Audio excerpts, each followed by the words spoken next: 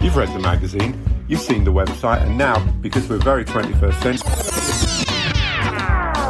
Oh, you know all that by now. It's the Whistler Podcast. Everything you wanted to know about writing life, but didn't know who to ask. My idea really with it is that it provokes awe and excitement and mystery, because I think they're really powerful senses. So it's not a wild rave up, it's intellectual provocation, it's like sensory and experiential experiences. So I was looking around wondering who to do the next podcast on when I came across something called the Telesterion. No idea what a Telesterion is. Sounds like something Captain Scarlet might get involved with. Anyway, a couple of calls later, and I'm at the Hope and Ruin, waiting to see a band called Zombie Zombie, and I'm talking to Sarah Jane. I'm doing an event on Thursday the 24th of November at Brighton Electric Studios, done in the spirit of the ancient mystery schools of Greece, like Alephsis and things like this. It's called the Telesterion. It's called the what, sorry? Telesterion. What does that mean? Initiation hall in Greek, and it means to bring into fulfilment the final stage of the mysteries of Alephsis, where the mysteries were revealed, and the thought is that that was some sort of like psychodrama, magical theatrical performance. So at our Telesterion, we're going to be having some interesting experiences which include a ritual dream incubation, which I'll be leading because I'm a dream researcher. Also, we will have the Lucia light number 3, which is a hypnagogic light machine. We'll have 3 of them, and so 3 people will be able to take part in it simultaneously. And this is a flickering light device that is thought to stimulate a kind of altered state, a trance state, similar to if you're sitting in a car and you're going through trees when there's bright sunlight and your eyes are closed. Obviously not when you're driving, you'll be doing this as a passenger. You'd hope. Yeah, and you have a kind of visual reverie.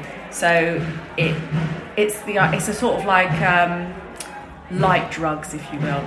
Okay, so are we sort of in trance-like state territory here? Yeah.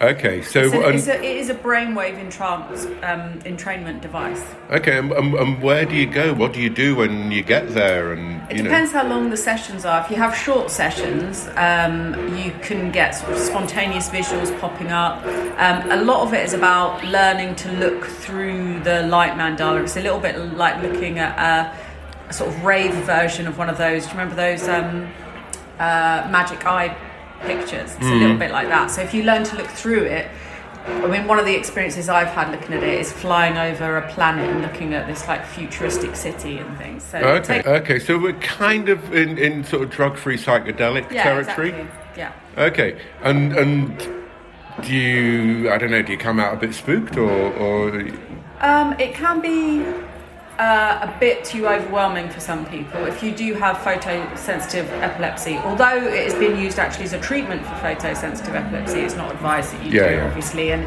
it's quite easy to switch off and to cover your eyes and to stop the process. After the initial opening ceremony, where we have some beautiful singers that are going to be singing, I think, Renaissance or Tudor madrigals, just a sort of short opening ceremony to kind of set the tone. We have a panel of very interesting speakers, which include Anthony Peake, who's an author. I think he's written at least 12 books on subjects from like near-death experiences, the phenomena of alien abductions and encounters, out-of-body experiences, the possibility and the scientific research into life beyond death and these sorts of subjects. And then we have Pascal Emmanuel Michael, who is at the University of Greenwich, and he's just completing his PhD, which looks at DMT and near-death experiences. So his speciality is near-death experiences and psychedelic states that parallel near-death experiences as well. And then there's Kaz Coronel, who is a DJ, and she is a sort of big figure in the conscious music scene and sober raves, the Morning Gloryville kind of thing. And then Eileen Hall, who is amazing. She is the daughter of the explorer Stanley Hall, who in, I think it was 1976, conducted an expedition into Taos Caves with the astronaut Neil Armstrong to discover, it was a kind of like one of the earliest ancient alien types of ideas, this archive of Atlantis that was thought to exist in these caves. There'd been these myths for years about... Did they find it? They didn't find it, but the mystery continues. And, well, because they didn't find it. Yeah, so Eileen has started up Teos.org, which is a conservation company that's trying to protect the area from development, because I think some of the idea might be that the legend of this gold is that there are actually gold reserves, and so the forest is always under threat of development and destruction. And then Carl Hayden Smith, who's my good friend, he's at Ravensbourne University, and he is the head of the Centre for Learning Technologies, and so he explores how we can use technology to improve humanity and not kind of destroy humanity, which seems to be the way we are heading. Okay, well, he's on a loser on that one, frankly. It's not going to work, is it? But this is all about what's beyond what we can see, and the world beyond the imagination. And my idea really with it is that it provokes awe and excitement and mystery, because I think they're really powerful senses. So it's not a wild rave up, it's intellectual provocation, it's like sensory and experiential experiences. We've also got David Bramwell, who's going to be doing a short AV set on Lobsang Rampa. I don't know if you've heard of him. He was I won't tell you too much because he is a hilariously fascinating character, so that will be really good. And then Joel Cahan, who runs Wet Sounds, which is sound and light art and installations in swimming pools, and he's done that all over the world and has been really successful with kind of touring this. So this is music that you listen to when you're in a swimming pool. He's just actually made a record that's all designed to be listened to while you're underwater. So this is a real sort of cornucopia of strange and wonderful stuff. Yeah, something for everyone. Some fun for all the family. Yeah. And apart from the fact that, what's it, Telesterion? Telesterion is a really great word. It is a good word, isn't it? Has it got any, is what you're doing got any particular relevance to the Greek stuff that you were referencing? Well, I think the mysteries had this intention of provoking awe and inspiration, and that those experiences contribute to self-development, evolution. You know, when you have an ecstatic moment or a euphoric moment or a moment of revelation, then the hope is that your life kind of improves as a result of this. So that's my idea, really.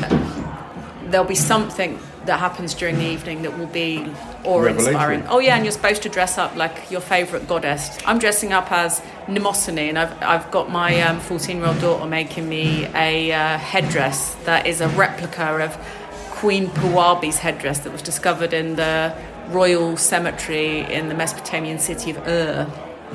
I kind of let you speak there because I haven't got a clue who you're talking about, and I was hoping if the more you talk, there might be something that came through. So Queen Puabi. Yeah, she was a Sumerian royal, and her beautiful headdress is on display in the British Museum. It's amazing.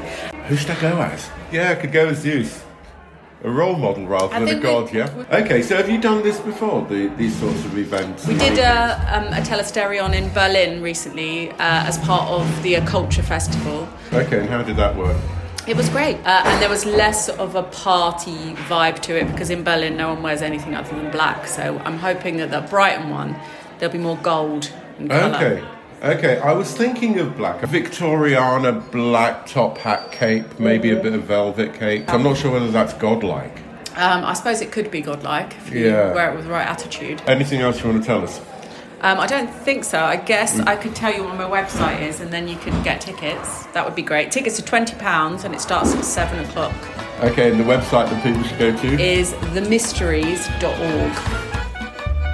That's it for this week's Whistler podcast. Keep an eye on Facebook and Insta and maybe even Twitter, and I'll let you know when the next one's out.